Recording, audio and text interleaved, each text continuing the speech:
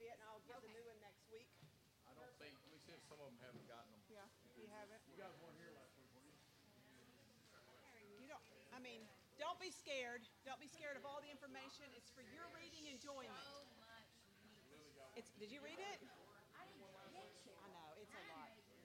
It's a lot. It's a lot. I understand. I understand. Do what? Do what? Oh wow. Oh well, good. That'd be good. Good morning, everyone. We're going to get started. Glad you're here on this Memorial Day weekend. Yeah, this is the same one from last week. Okay, we're still working on that, but I will give you a new one next week. That's my plan anyway. So we're going to get started. I'm glad you're here. We made a quick trip to Mexico, and we did a marriage conference, and so we just got back last night. Yes? Okay, excellent question by Dolores.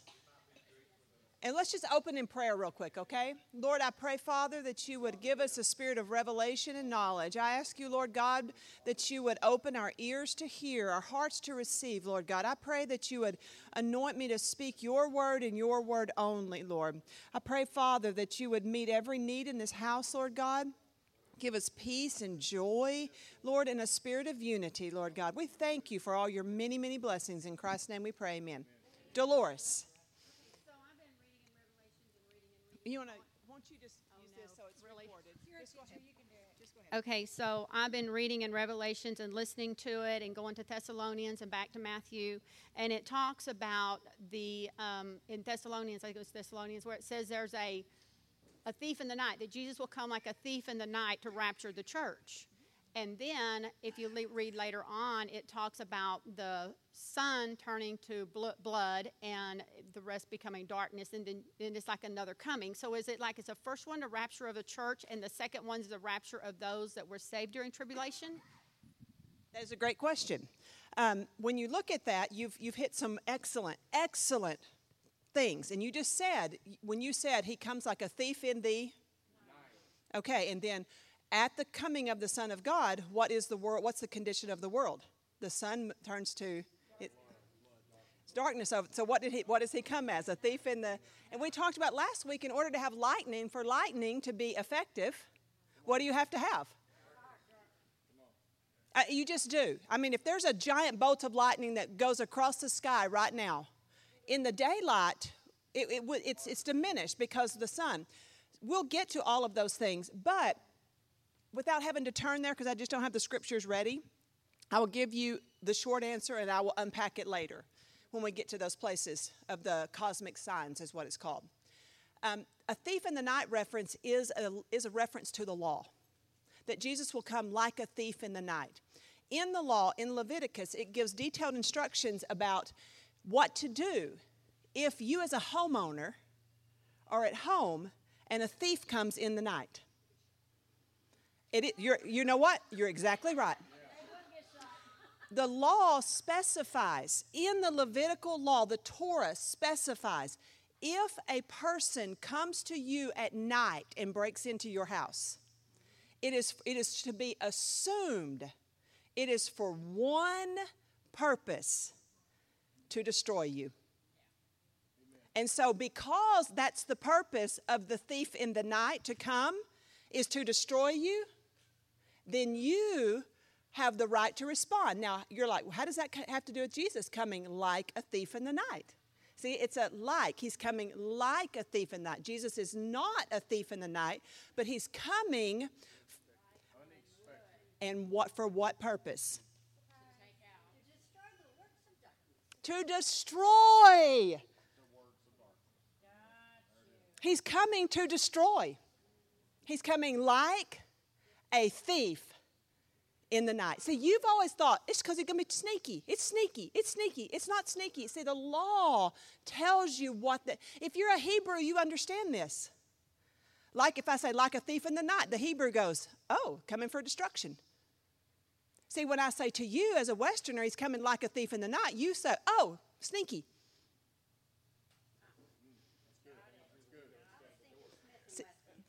Right, you think of Smith, right. So, but see, you understand the concept. So that makes more sense of the scripture where it says, but for you, it won't be like a thief. You know, he says he's coming like a thief in the night, and then, you know, blah, blah, blah, blah, and the ones who are not watching are not going to be prepared.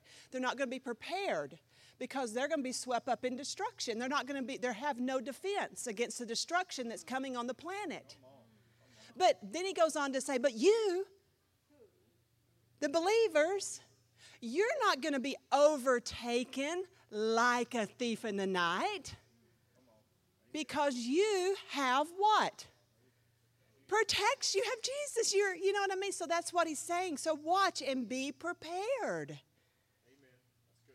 That's good. There you go. So see, if you don't have that, see, like I've said so many, many times, the Bible is not written to you. It's written for you. So you have to put on the ears of those it was written to understand the message for you. If you don't do that, you'll invent a message that's just not in the scripture. You'll put on Western ears and listen to an Eastern book through Western ears, and you'll create a whole nother Western concept that just does not exist in the Bible. And it happens every single day. So much so that we've created doctrines that exclude the Jews entirely. The Jews don't matter anymore. It's just the church. That's not what the book teaches. It's just not there. And so that's my goal in this, is not to upset apple carts. It's not to come to you in a sense of pride or arrogance or saying, man, I know every topic and I know every detail. It's not that at all. I am learning. But what I have done is I have, at this place in my life, have come to the realization that I don't know everything. Believe it or not. It was such a shock to me, I'm telling you. But with that said, I'm kidding and not kidding. You know what I mean? Because how many of you don't know what you don't know? You don't, you assume there's some things you don't know, but we all approach topics like on the basis of what we know. We have a hard time approaching a topic on the basis of what we don't know. It's hard. And so this is what, I have been studying this since about November. And I approached it in the beginning on the basis of what I knew. And I knew I was doing that. And I could feel the Holy Spirit saying, what are we doing, Andrea? What are we doing? Are you teaching me? You see what I'm saying? I'm just going through my systems. And it took me a solid probably 3 to 4 months to actually stop. Every time I rebooted, it was like a computer. You reboot the computer every day and you get going and all of your presets are back. You see what I mean? You can't go in, you have to change those. Every time I would look back at it, I would notice, man, I'm right back at my presets. My default settings are, and I had to get into the settings and turn off my default. And when I was able to turn off my default settings, and I didn't come at the Word of God with what I already knew, I'm telling you, I started learning. Because the scripture in Jeremiah came to life. Ask of me, and I will show you great and mighty things that you know not. If you already know it, you're not going to ask, and there's not going to be any room for revelation. You got to get you an empty container, or you're never going to be able to put anything in it. And so that's what I come to you as. I come to you as a learner, and I come to you not telling you what is going to happen. I am coming to you as a studier and a person who is trying to discover, not a person who says, I've got it all figured out, lock, stock, and barrel. But that I do want to have a spirit that is teachable, and I want to present to you what the Bible says. I'm not trying to convince you of anything. Like I've told you before, I'm not selling any books. I'm not going to be telling you this and then holding up a book for you to go find on Amazon. I'm not asking you for likes or clicks. I'm not asking you to subscribe to my channel. Do you see what I'm saying? I'm nothing in it for me.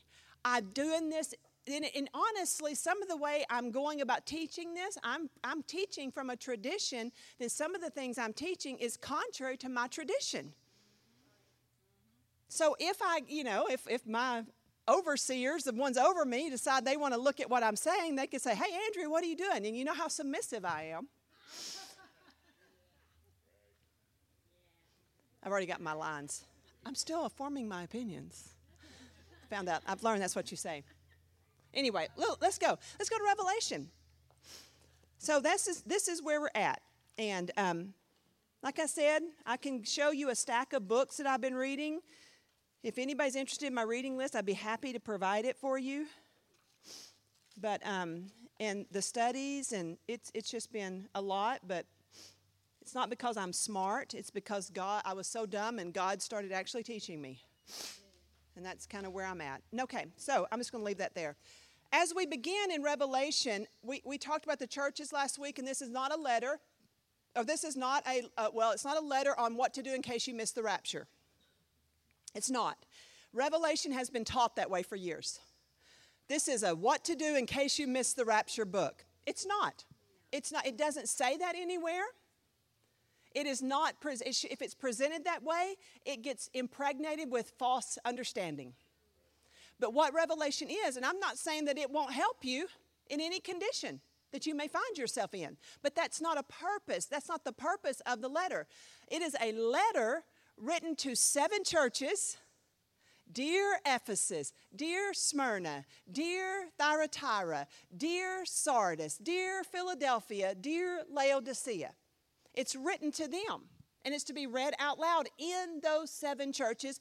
It's written to them, but it's written for. See how that works? It's a letter written, those are Jesus' epistles.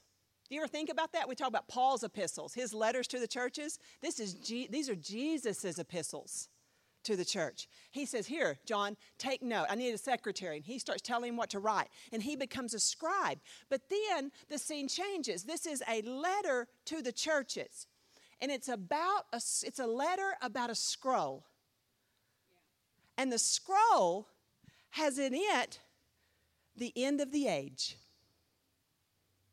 And that when the scroll is opened, it tells us how this age ends. So it's a letter to the churches about a scroll that ends the age. And it reveals the whole purpose of the opening of the scroll is for one thing and one thing alone. And it's in the title of the book. The revelation of Jesus. That's what this is all about. See how simple? It gets stupid simple when you actually look at it. It is called the revelation of Jesus. And who gave this revelation for him to give to the world? God gave this revelation. So is it faithful? You betcha. It's a real faithful revelation. And so it's the revelation of Jesus. But within the revelation of Jesus, the whole consummation of this age is going to come down to not only the revelation of Jesus, but before we get to his revelation, there's the revelation of someone we need on the stage. And who is that? It's the revelation of the Antichrist. Because the whole end time event centers around Jesus being revealed to do what? The thief in the night. He's going to destroy the beast and his empire. But the beast has to be what? Revealed. Brought out in the open. You got to flush him out. Flush him out. So we talked about, this is what this whole thing is about. So with that lens on, we approach the book of Revelation, and I think it brings more clarity. And we look at chapters 4 and 5, and it's the scene in heaven. And John says, in 4 it says, and after these things I looked, and behold, a door was standing open in heaven, and the first voice which I heard speaking with me like a trumpet said, "Come up here, and I will show you what must take place after these things." Now, many pre-tribulation rapture believers will say, that's the rapture. They will say that. Why do they say that? It says, "Come up," and there's a voice of a trumpet. And so they say that's where the church is raptured. I would be perfectly willing to believe that, but you can't find it in the text. Can you? If I didn't tell you that belief, would you automatically find that in the text? Probably not. Some of you may. You might put it together. I don't know. But you may not find that in the text just by reading the text. You would have to bring some other, that's what I mean by, whoa, I nearly fell. That's what it means by importing in doctrine. Importing in something else into it. You have to have an additive there and mix it up to come up with that concept. If you just read it straight, it's just not there entirely. You have to squeeze it a little bit. But, and the main problem that I have there with that being a rapture scripture is I never see the church in heaven. I just can't find. I've looked. I tell you, I have looked high and low under every cloud and star. And under every verse. You just don't find it in heaven there. You don't find the church mentioned. You see John. Who went up to heaven? Who's brought up into an elevated place? John. John is, in the voice of a trumpet, is the voice of God saying, "Come up." We've got a revelation that's going on. So John is brought up. And when he gets up, he's in the throne room of God. He's seeing the beasts, those weird beasts that have the eye. And he's seeing all of these things. And this is not earthly at all. We're seeing created beings, the same ones Ezekiel saw. And they've got eyes, and they're flying with wings, and they're saying, "Holy, holy," and they're doing things, and there's smoke. And can you just imagine what your sensory realm, you're just going, whoa. So much so, he's getting weak, and he's falling, and it's too much for his physical body. And then the whole thing centers around the drama, and he saw the one sitting on the throne. We don't have any description. All we have is around his throne was like light, like rainbow. What it would be a rainbow, prism of light. A rainbow actually is a circle, right? We just see half of it. The whole circle of the rainbow was around his throne. Now, we don't see his face. We're not even told. In my own opinion, I think John is probably down low at this point. And I think he's just probably barely looking up. And he's seeing, just the hand of God is all he can. This is my imagination. And then, but he says, "I saw in his hand." You know what I mean? A scroll. And he took the scroll and he handed it. And it says in the scroll, let's read it. "And immediately I was in the spirit." So how does John, what realm is John is? He's in the spirit realm. Is his body there? I don't know. Probably, in my opinion, his body's on earth, just hanging out asleep. I don't know. He'd have to change some things, wouldn't he? He can do anything he wants to do. But I'm just saying he's in the spirit here. Immediately, he said, "I was in the spirit. And the one who was seated was like jasper and it talks about around the throne were 24 elders. They were dressed in robes, and we've got all these things. And in the middle of the throne around were the 4 living creatures, and they were a creature like a lion, like an ox, and the face of a man, and the eagle." And it's amazing how the 4 Gospels, you can find that. They each have those. They have the man gospel. I think it's Luke. You have the ox, or I don't even know them all, but we can find those. Then all those creatures, and then 9. And whenever the living creatures went, they moved, and he's describing the whole thing. And they're saying, "Worthy are you, Lord, to receive glory and honor and power." So that's the whole scene. And then chapter 5, it says, "I saw in his right hand of the one seated upon the throne a scroll, written both the front and the back, sealed with 7 seals. And I saw a mighty angel proclaiming with a loud voice, 'Who is worthy to open the seal and open the scroll and break its seals?'" He already knew the answer to the question, didn't he? No one in heaven or earth or under the earth was able to open the scroll or to look in it. And I began to weep loudly because no one was found worthy to open it or look in it. Now, this is amazing to me. I had to really kind of sit and just like, the Bible is not just meant to be read. It is a meditation literature. And I was thinking, and I thought, how would this look? All of a sudden, how did he know no one was worthy in earth or heaven or under the earth to open the scroll? How did that it doesn't tell us, but how might that information come to his brain? What do you think? Remember that book I brought?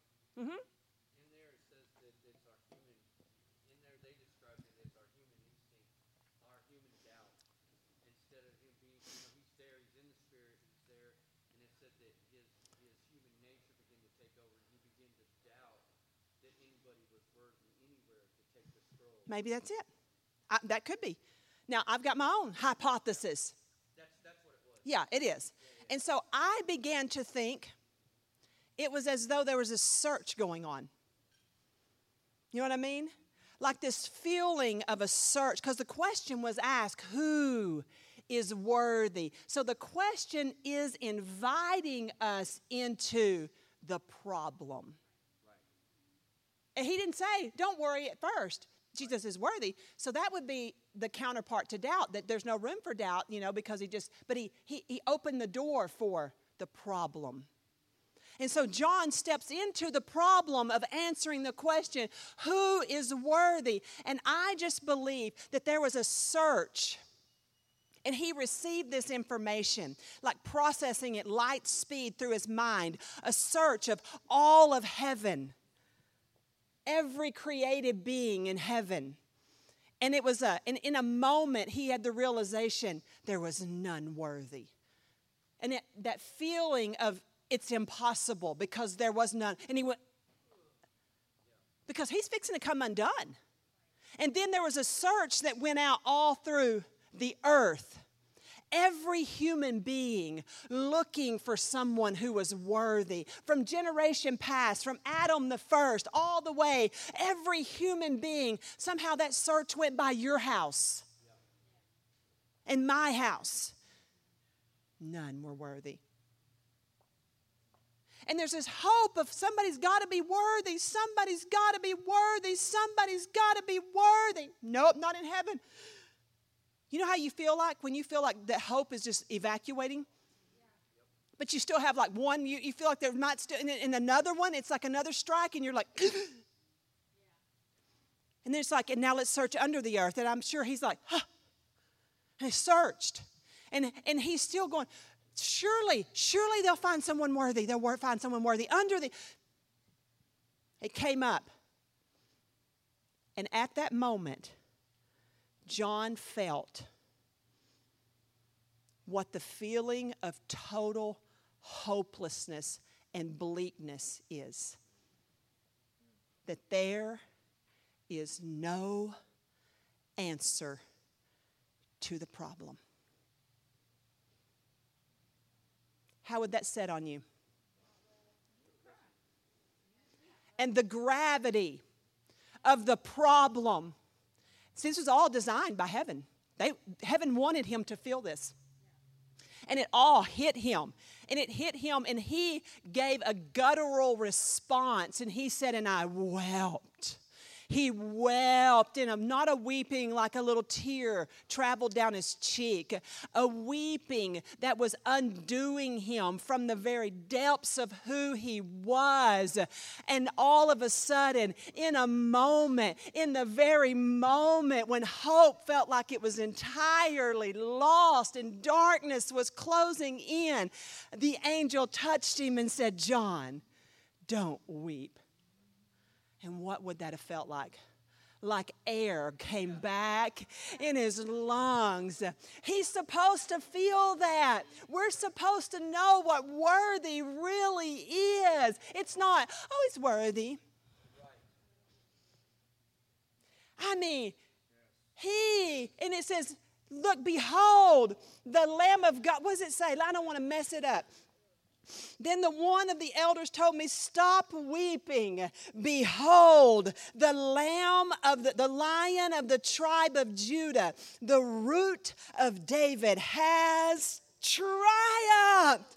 He is worthy to open the scroll and its 7 seals. He's worthy. And he turns around to see this Root of David, the Lion of the tribe of Judah. He swings around. He wants to see this conquering warrior. And when he swings around, he saw a lamb slaughtered.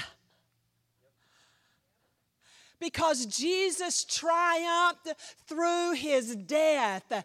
And that was the triumphing blow issued to the enemy. If this is all we had of the book of Revelation, you could go home victorious, knowing no matter what tomorrow holds, whether he comes in the pre, post, mid-trib, right now, tomorrow, 1,000 years from now, we are victorious. Take that, devil. You can just close the book and say, he knows what he's doing. The end. Isn't that good? He's worthy. So when we sing he's worthy, it's not just he's worthy. He did what no one in heaven could do. He did what no one on earth could do. He did what no one under the earth. His name, see, that's what Paul's talking about in Philippians. He's been given a name that is above every name. He's conquered the things in heaven, the things on earth, and he didn't stop there, and the things under the earth. There is no domain where the slaughtered lamb, the slain lamb, is not victorious. You think he can't deliver you from your bondage? You think he can't deliver you in hope? I'm telling you, that is just bull. Do you have any idea the level of triumph this God-man has brought to humanity? So now you see how Revelation just entered up into a book of victory? It's not fearful. Look who's coming for you. He's coming like a thief in the night. Come, destroy the works of darkness. Destroy. See, now all of a sudden how you can say, even so, Lord, come quickly. I mean, see, you have to change your reference to this whole book. Man, it's lovely. This is a lovely book. So the scene changes in John. Now, the scroll, what is it about the scroll? It's written on the front and the back. See, that's important. And so I made my little rough, scroll, my DIY project. And so I put writing on the outside of it. Now, what this really would have been is there would have been on each thing here, there would have been writing.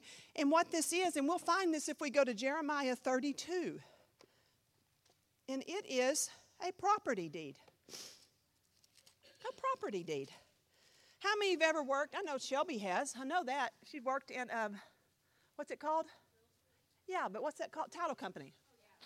She worked in a title company. And if you work even in law, you have to, wills and probate and things like that. Maybe some more of you have. A title. You can't buy a house unless there is a title search done, right? Because if you wind up buying a house and Jim Bob sells you his house, and you're like, man, I got such a sweet deal on this house. I paid $1,500 for 5 acres and a 3-bedroom, 1,500 square foot house. And and it's like, where's it? Can I see the title? Yeah, he gave me a title to it right here. But the problem was he printed the title up on his computer at the house. I mean, and so they're like, well, we're going to have to do a title search on that. Because when the owner shows up, like, I own the title, you're like, no, I have a title right here. This title is mine. He's like, no, this title is nothing.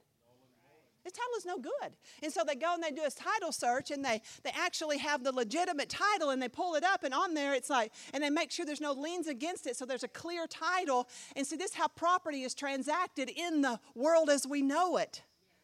Because anybody could say anything and sell anybody anything, and it could be a lie, and then you'd be holding, right. And so when they're searching for the one who's worthy, this is what the person who has legal ownership. It's not just worth on the fact that there's a legal ownership of the whole shebang. And so here we have this picture in Jeremiah 32, 6 and 16. The Babylonians are coming in and they're completely going to take over Jerusalem. Jeremiah's prophesied. He's told them to repent. He's told them they're under judgment. They don't believe him. I mean, they don't believe him at all. You know, they've got their liberal agenda. And they got their, it's about Joe Biden chapter here.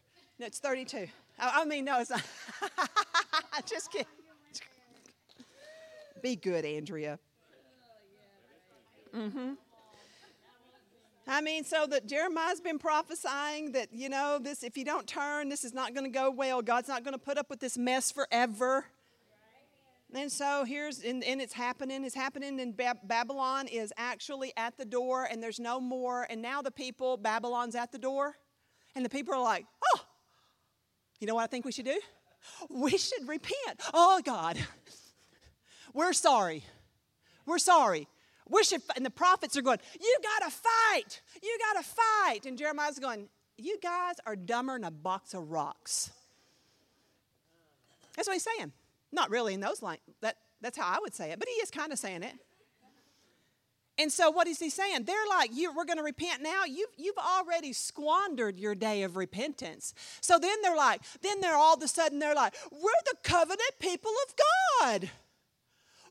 We've got all the blessings of Jehovah. God's our provider, except for the fact that they've been burdening their children they've been sacrificing their children with a homosexual agenda. I mean, anyway, they've been doing all kinds of stuff. And now they want to come back and say, we're the greatest nation on earth. We have in God we trust on our money. And so Jeremiah's like, and so they're like, we're going to fight. God will back us. You watch us. Every time we fight, God backs us. Except for that one time that he didn't. You don't know what it means for God to take his hand off. And that's what happened here. That's what happened right here. Babylon came to their door, and they thought that they could take their complacency and their compromise, and they could steal, and God would just look the other way because they were so special. And God said, you have gone too far, you harlot Jerusalem. Yeah, he did. He did. And so he said, I'm not fighting for you. And Jeremiah comes back with the prophecy like this. You might as well march your little rear ends to Babylon and build your houses and plant vineyards and make nice with the Babylonians, because you're not coming out for 70 years. And if you fight, you're going to die. If you resist them, you will die. You know what they did? They fought. You know what they did? They died. But some were taken captive, and some were left in the land.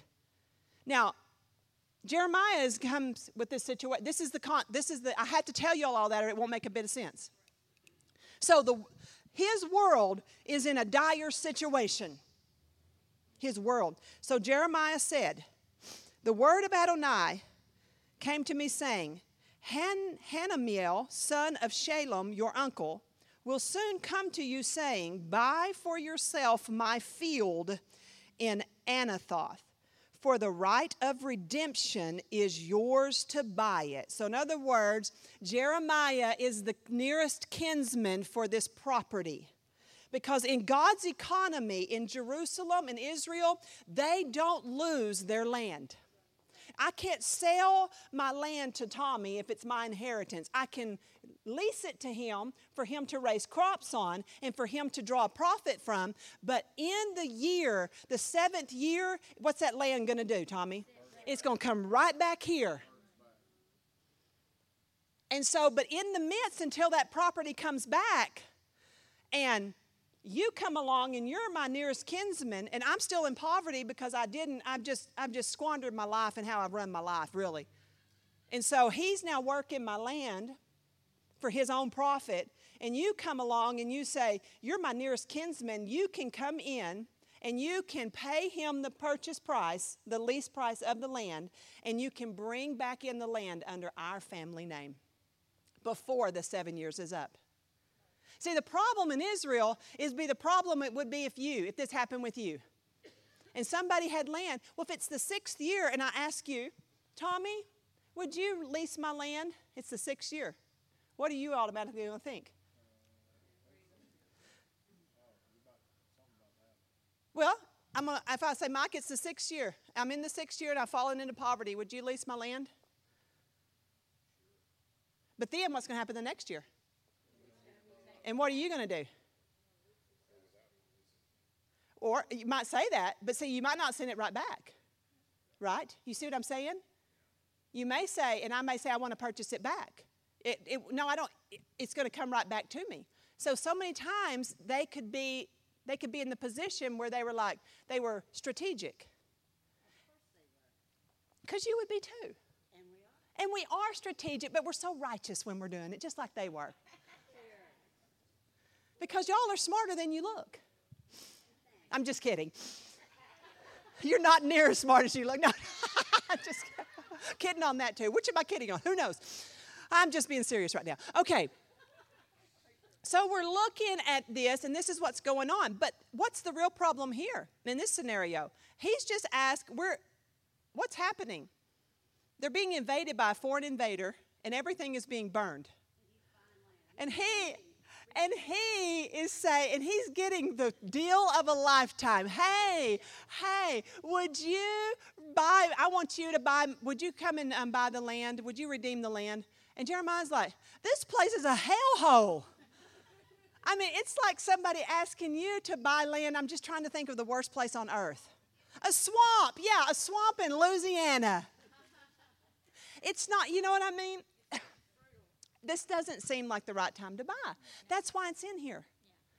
We're supposed to notice this is a stupid time to buy land when a city is under siege. Right? It's like burning down the house is on fire, and me going, hey, Ray, I'd like to sell you my house. While it's burning, I'm like, no, don't look at it. Just pay the price. It's 3 bedrooms. It's nice. That's what's going on here. And so, but Jeremiah knows this, but the Lord's in it. He's telling him to do this because there's a message in it. And so he said, he says, please buy my field, which is in the land of Benjamin, for the right of inheritance is yours, and the redemption is yours. Buy it for yourself. Then I knew that this was the word of the Lord, so I bought the field. He did all he was told, and I signed and sealed the deed and called witnesses. He signed and sealed the deed, called witnesses, and weighed the money on the scales. Then I took the purchase deed, both the sealed copy containing the terms and conditions and the open copy, and gave the purchase deed to Baruch, son of Neiah, son of whoever, whatever, in the presence of my uncle's son, and in the presence of witnesses, and subscribed the purchase deed before all the Jews that sat in the court of the guard. It was done all legally.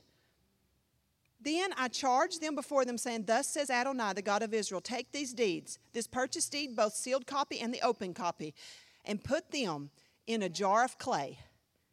There you go. You see? Earthen vessels versus putting empty. It's in these jars. What's the first miracle that Jesus did? What did he say? Take the earthen jars. See, there's so much here. There's so much here. What I really wanted to point out was the purchase deed, but there's so much here. See, but he's not only going to take the purchase deed and he's going to have it in heaven in a sealed copy, the sealed copy. He takes the purchase deed and he puts it in jars of clay.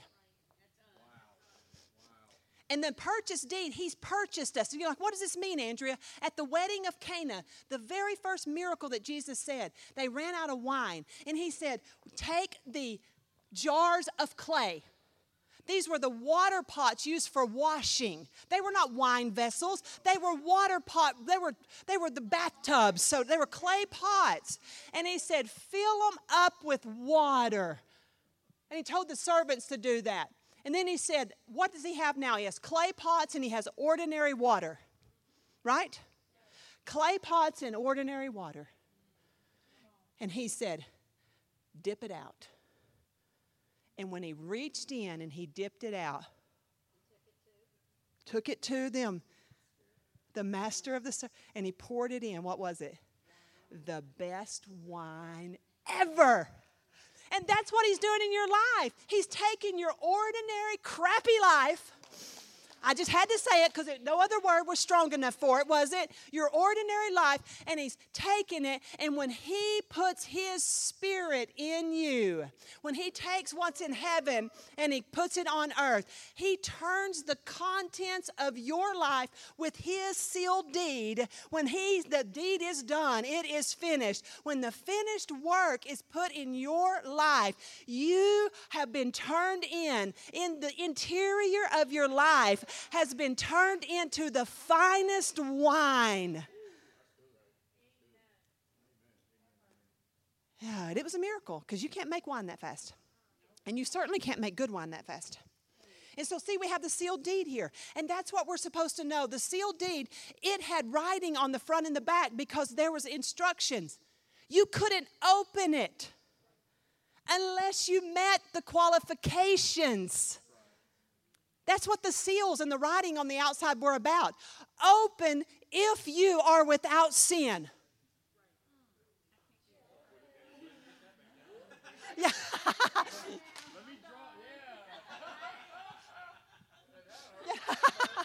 Yeah. See, that's what John was looking for.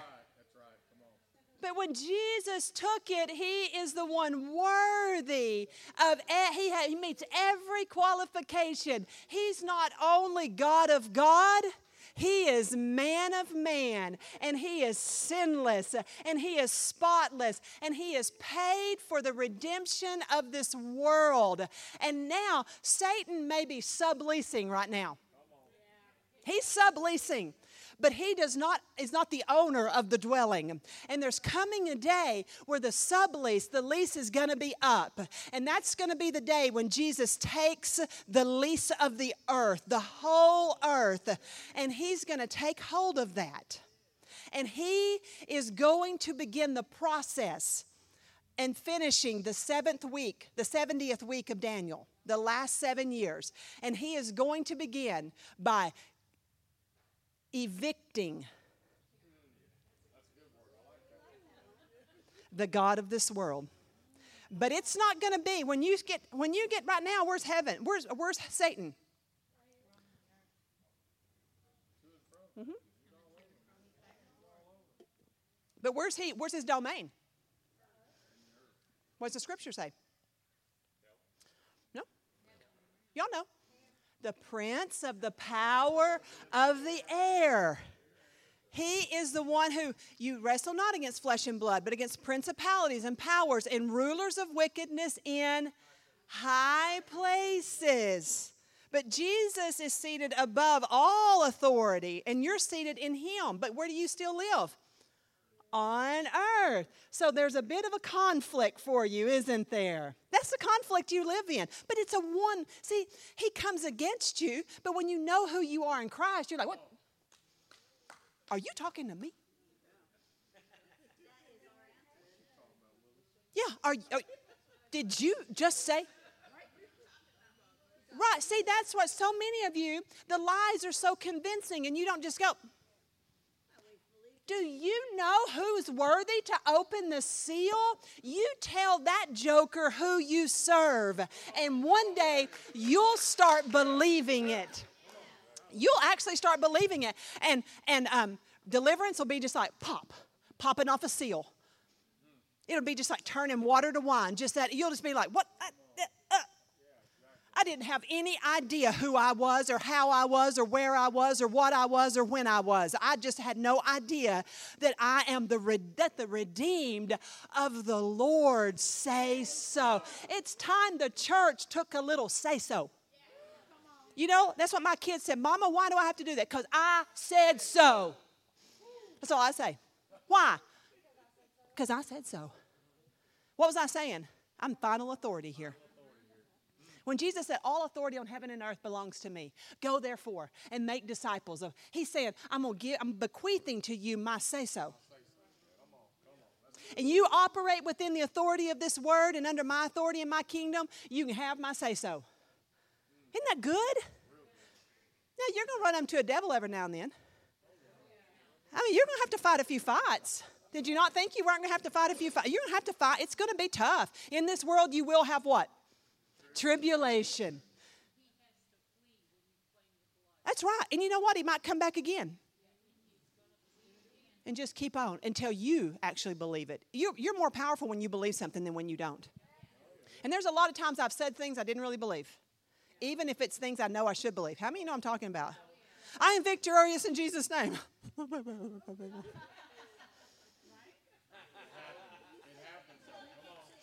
I just keep on saying it. I'm victorious in Jesus' name. Pull the covers over your head. I'm victorious in Jesus' name. Right? So I have to say, I am victorious in Jesus' name. I may not feel what victory feels, but I'm sure going to act what victory acts. I'm going to put my clothes on, I'm going to put my shoes on, and I'm going to get up, and I'm going to go and face the problems. And I'm going to believe he's going to be there. So we have this. We have the seal. He's worthy. He's fixing to start opening the seal. It's a legal document. It's written inside and out. It has 7 seals. And the person who opens it has to have the legal right to begin the finality of this age. And he does. And when he pops that first seal, he's starting the end of the end. And this whole thing is a drama. And it's going to be chronicle. I told y'all last week, some of it's chronological. We know it's 1, 2, 3, 4, 5, 6, 7. There's 7. That's chronological. But then sometimes it pauses, and then there's things that are not chronological any longer. But it's called parenthetical. They are descriptive. They're there to tell you what's going on within the chronological. I got to quit drinking before I come to church. It's chronological. So some of it's parenthetical, some of it's chronological. So then chapter 6, that's kind of where the whole thing starts shifting, right? Because we know who's worthy. We know why he's worthy. We know what domain he's worthy in. But then when he actually takes the scroll, and the time has come, and he then takes off. Wonder what's going to happen when I do it. Nothing, because it's not real. Yeah. And then I know it won't do anything, but I'm going to just do it for dramatization's sake, because I did all this stuff, you know. Ugh. And he takes off the first seal. And when he takes it off the first, then things happen. See, now we're moving into the judgment of this earth, the closure of this age. And what are we ultimately doing? We are bringing out the Antichrist for destruction. And so what happens there is the white horse begins to ride. And that is what we know. The white horse, he is a conqueror with no arrows. Read it. He goes out with a bow, but it doesn't mention arrows. He has a crown, but it's not a diadem. It's a Stefano. A Stefano is a temporary crown. It's a laurel wreath. Now, many people have taught that this is and I'm teaching from I can't teach all of them, but if you come from a tradition, you may have I've heard that's Jesus riding the white horse. Well, it just doesn't make logical sense to me that Jesus opens the seal and then he rides the horse. You see what I mean? Like, is he opening the seal or is he opening a seal about himself? You know what I mean? He's the one initiating the drama. How is he And so for me, it doesn't make logical sense. But many people will say they're called preterists or partial preterists. They are people who believe that some of Revelation, partial, or all of Revelation has already been fulfilled in history past. And they believe that, and so they have to do some, and if you're all millennial, and you don't believe there'll actually be a millennial reign of Christ, you have to be a preterist or a partial preterist up to a point. I just don't believe that it fits the narrative. I feel like I have to go. I feel like it's okay if I go and I squint really, really, really, really tight and I look at it. But when I open my eyes and see it, that image fades away. You see, and so that's why I come to you with this. But study that on your own and know it and come to those conclusions for yourself, not just because I tell you something. So the white horse, this is what I would call the rise of the Antichrist. He begins conquering. Now, how will he conquer? If he conquers with a bow, but no arrows. What do y'all think? You can't fight without arrows. Yeah, you can. The pen is mightier than the sword. Okay. He can fight with covenants, with agreements. See, a bow. We understand it's the same bow, that the same word that's used when God put a bow in the sky. Rainbow. So if he has a bow, now this is supposed to be a weapon of war, but we're supposed to get, see, this is literary understanding. And so you're supposed to get that these two are symbols and they mesh together to form a picture. And so what we're seeing is someone going out making agreements with people. Making agreements. And so he's rising as a conqueror, but he's not conquering using force. He's conquering using diplomacy. Diplomacy. And he's getting this one on that side. And he's using, the Bible says in Daniel, he's a man of intrigue. He's a person of great, this guy is going to be a smooth talker. He's going to be good looking. You know what I mean? He's going to be a charmer. And so here we have this, and the whole world's going, wow, and he's even going to sign a covenant with Israel. A peace, finally. We're all going to be like, Israel's having peace, but y'all are not, because you're going to be like, I remember when I took that class. And you're going to be like, your antennas are going to go up. You know what I mean? And you're going to be like, I got a bad feeling about this dude. Right, yeah. And then after that, it says a red horse, the second seal. He pops off another seal, and then there's the red horse that begins to ride. And wars begin. Because whenever nations, if me and Ray make a covenant of peace, now, in you like me, but you don't really like Ray. Right. You're another nation. Right. You got a beef with Ray. But we were friends. What is that going to maybe do with you? You either have a choice, right? You have a choice, or you decide you got strength. And some people will decide they got strength to fight it. But see what's going to happen, right? And you're going to all of a sudden start feeling yourself. You know what I mean? But I'm going to take him, and I'm going to go, poof. That's what's going to happen.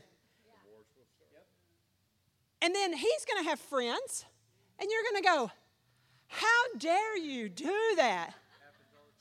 This is how World War I and World War, y'all see it. And so you're going to go, and you're going to flex, and you're going to crow. You know what I mean? And I'm going to go, don't mess with me, man. And he's going to say, don't mess with him. And I'm going to have my coalition. But you're going to think you can. But see, what's happened with me is I've been ordained of God for this day. And I'm evil. So when you start, maybe you got the USA on you. Maybe you're red, white, and blue. And you think, I'm going to get out my Tomahawk missiles and my drones. And you're like, I'm fixing to take you down. You no good for nothing. And I've got my coalition. But what else do I have? And you're going to be going, God, where are your people?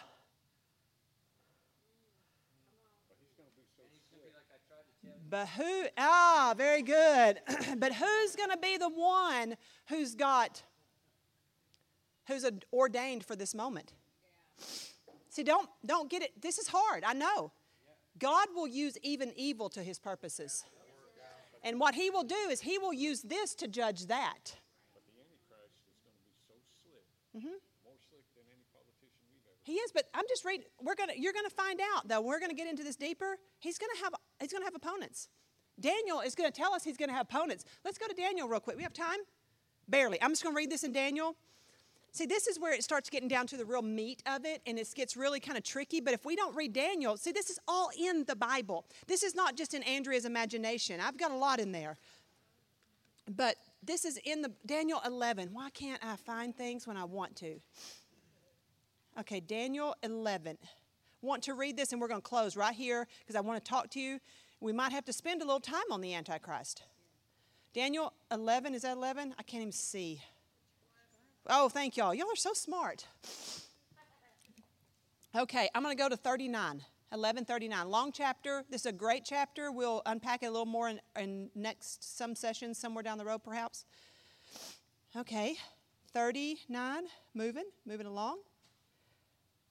Then the king, the Antichrist, will do exactly as he pleases.